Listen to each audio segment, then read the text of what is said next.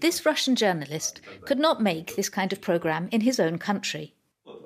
Вообще диктатура, как ни странно, плохо воюет. Вот, казалось бы, диктатура – это такая вещь, где все подчиняются одному человеку, у него есть в его голове какой-то план.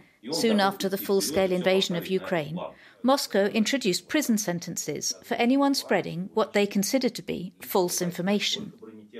To avoid this type of censorship, Kirill Martynov had to leave for Riga in Latvia at short notice.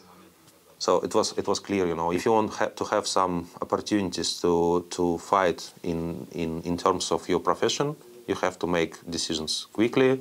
We understand what kind of pure evil we are facing on the side of President Putin.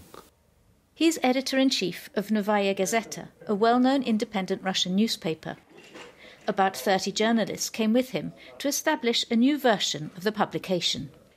So this place is the editorial office of a Latvian organization, Rigas Vilni, and we are renting a space here, so this is the new home for our Novaya Gazeta Europe. The objective of the editorial team: to keep Russians informed from abroad. An article like that could not have been published on a Russian website at the moment. We cannot call this war a war, we need to call it a special military operation. We still have people in Russia who work with us. Of course, we are very careful when dealing with people from Russia. Since the beginning of the Russian invasion in Ukraine, Latvia has granted hundreds of visas to journalists fleeing Russia. Hundreds of Russian intellectuals have also gone into exile. Many of them are now living in Jomala, west of Riga.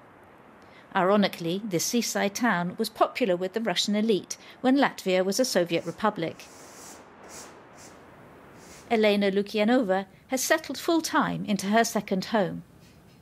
This Russian professor of constitutional law was in shock when the invasion of Ukraine began. I forgot that Moscow existed. It's been hard to realize that your country, which overcame fascism, is capable of starting such a terrible war, of committing such a heinous crime. To teach freely, she and other opponents to the regime have been offering free online classes for about 2 years. She says that since February, thousands of students have signed up. A soldier has his gun, a journalist has his pen, a teacher can teach. That is our weapon. Latvia has also welcomed the largest number of Ukrainian refugees in proportion to its own population.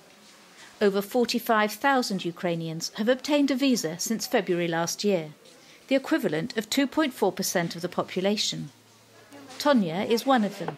She fled from Odessa with her family last March. She's supporting her country with a local NGO. We are making candles for the army, for Ukrainian. For this time we made about 40,000. Candles, but also food, medicine and warm clothes. The association sends several tons of humanitarian boxes every week.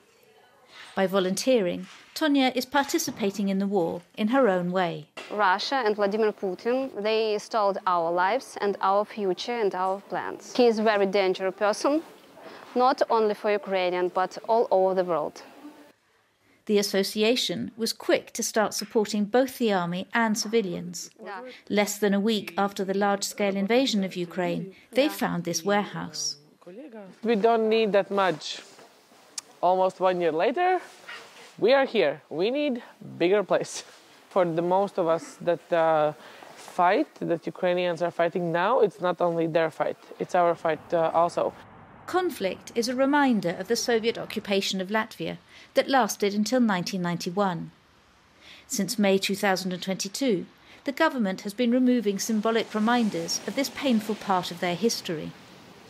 The main obelisk dedicated to Red Army have been removed previous summer. There used to be a colossal 79-metre-high stone monument behind this fence. These monuments are not historical, they are ideologically. Russian attack on Kiev changed public attention, changed Western European perception not only of current events but also on Russian narratives. Hundreds of monuments have been torn down throughout the country. Only a few symbols remain, like this hammer and sickle. Few of these symbols in Riga city have remained still, but they are in the process of removal. A political move which has not been welcomed by part of the Russian-speaking community, which represents over a third of the population. Some members of the community remain close to Russia. Nonetheless, this antipathy towards Vladimir Putin allows Latvia to turn the page on their Soviet past.